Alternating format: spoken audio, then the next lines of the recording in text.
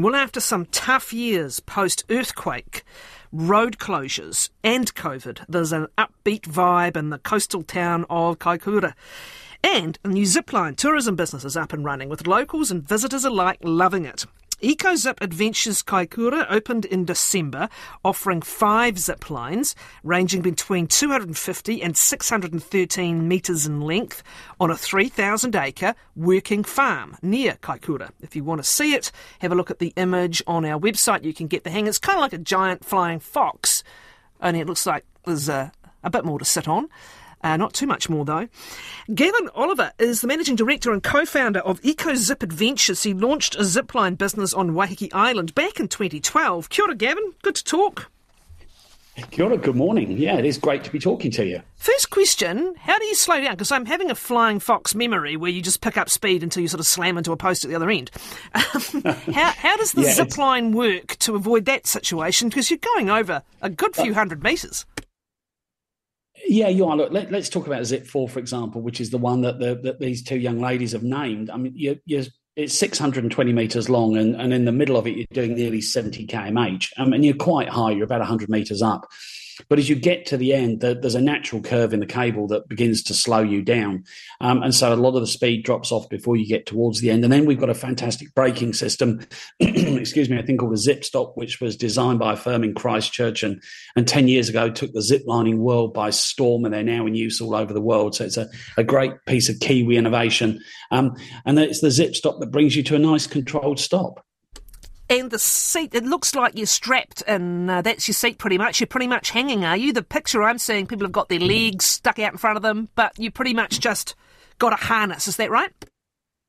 Yeah, Catherine, what you're wearing a seated full body harness. So essentially there's 2 different attachment points on there, so that the harness, it allows you to wander around the site and do our little walks and walk through the forest and take in the views in comfort. But then once you're actually attached to the lines, it's very firm, and the loops of the harness sit under your backside, and it forms a kind of seat that you can sit back into. So if I sign up, am I walking, like how am I getting to the top? You mentioned, some walks and experience of this, what looks like beautiful native bush, before you zoom down. What's the whole experience? Yeah, so Catherine, what we can do is we pick our guests up in the township of Kaikōura, and we run them out to the airfield about 10 or 12 minutes south of town in a regular minibus. But then the adventure really starts, because what we do is we transfer them into this specially designed Unimog 4x4 vehicle, which spent years as a fire truck at Whenuapine and is now a 15-seat passenger vehicle. And they drive through the Kaikōura River in the company of our guides, and they then do a drive about 2 kilometres through this beautiful working hill farm called Rakanui Station.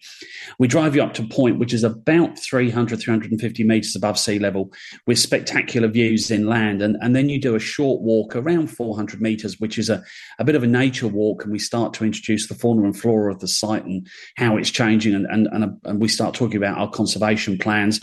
And then you arrive at 1A, the takeoff deck for the first zip line, which is about, it's a brilliant introduction. It's about 420 metres long, and you're reasonably high. And like all of the zip lines, they've got spectacular sea and mountain views.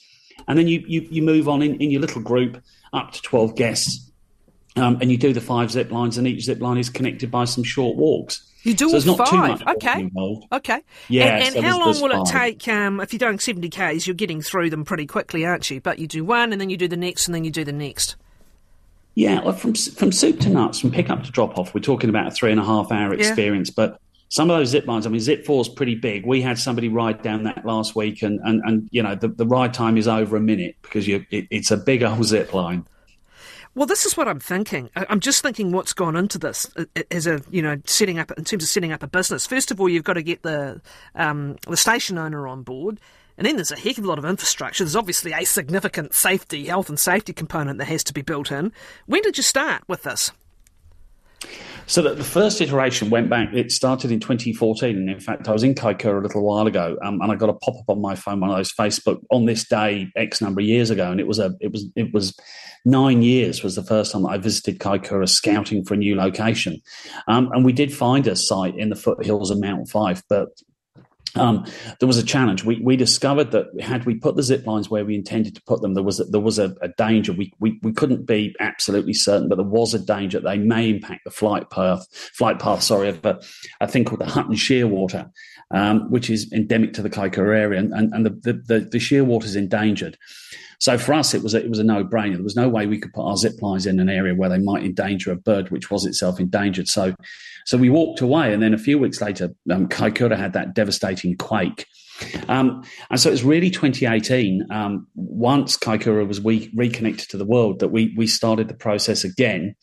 And we found the site that we occupy today. So it's been a bit of an odyssey. We've had a couple of false dawns caused by things like quakes and COVID. But yeah, we opened to the public on the 20th of December. What are you seeing and feeling around the town this summer? As you said, it's been a hell of a few years. And it's a hospo, and it's got obviously a number of industries attached, but it's a big hospo town, right? And tourism town, and coming out of these challenge after challenge after challenge that's been thrown at it. What sort of a summer has it been, and what sort of a mood is there? I think if we talk about the mood is brilliant. The mood is buoyant. A little while ago, Craig Mackle, the new mayor, or relatively new mayor of Kaikōura, said it was, after everything that Kaikōura had suffered, it really was Kaikoura's, and the phrase he used, it was Kaikoura's turn to have a day in the sun. And I think that's what they're seeing. I was with Lisa Bond, who heads the regional tourism organisation down there last week, and we were drinking coffee at a great little cafe in the middle of town. And Lisa told me that many of the operators were having the best season they'd had for as long as they could remember. And back to pre-COVID kind of numbers. And Catherine, I was trying to think about what drives that. And I think there's a little bit of zeitgeist around Kaikōura at the moment. It's still small town New Zealand. And I think that, tourists, whether international or domestic, really warm to that feel. The vibe in town is brilliant. Tourists are very welcome. The pace of life is relaxed. And it's one of those places when I describe it to friends that don't live in New Zealand, I said it's one of those places, if you're driving down a country road, drivers wave to you when they go the other way. It's got that feel to it. So I think the prognosis for Kaikōura tourism is really, really good. And the sense and the feeling in town is buoyant. Very good. So you opened when? 20th of December. Yeah, I know.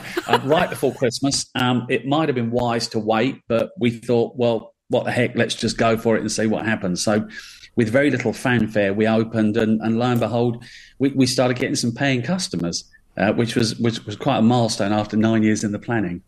There you go. You'll probably have a few more now, I think. Good on you. Gavin Oliver, who is with EcoZip Adventures in Kaikōura.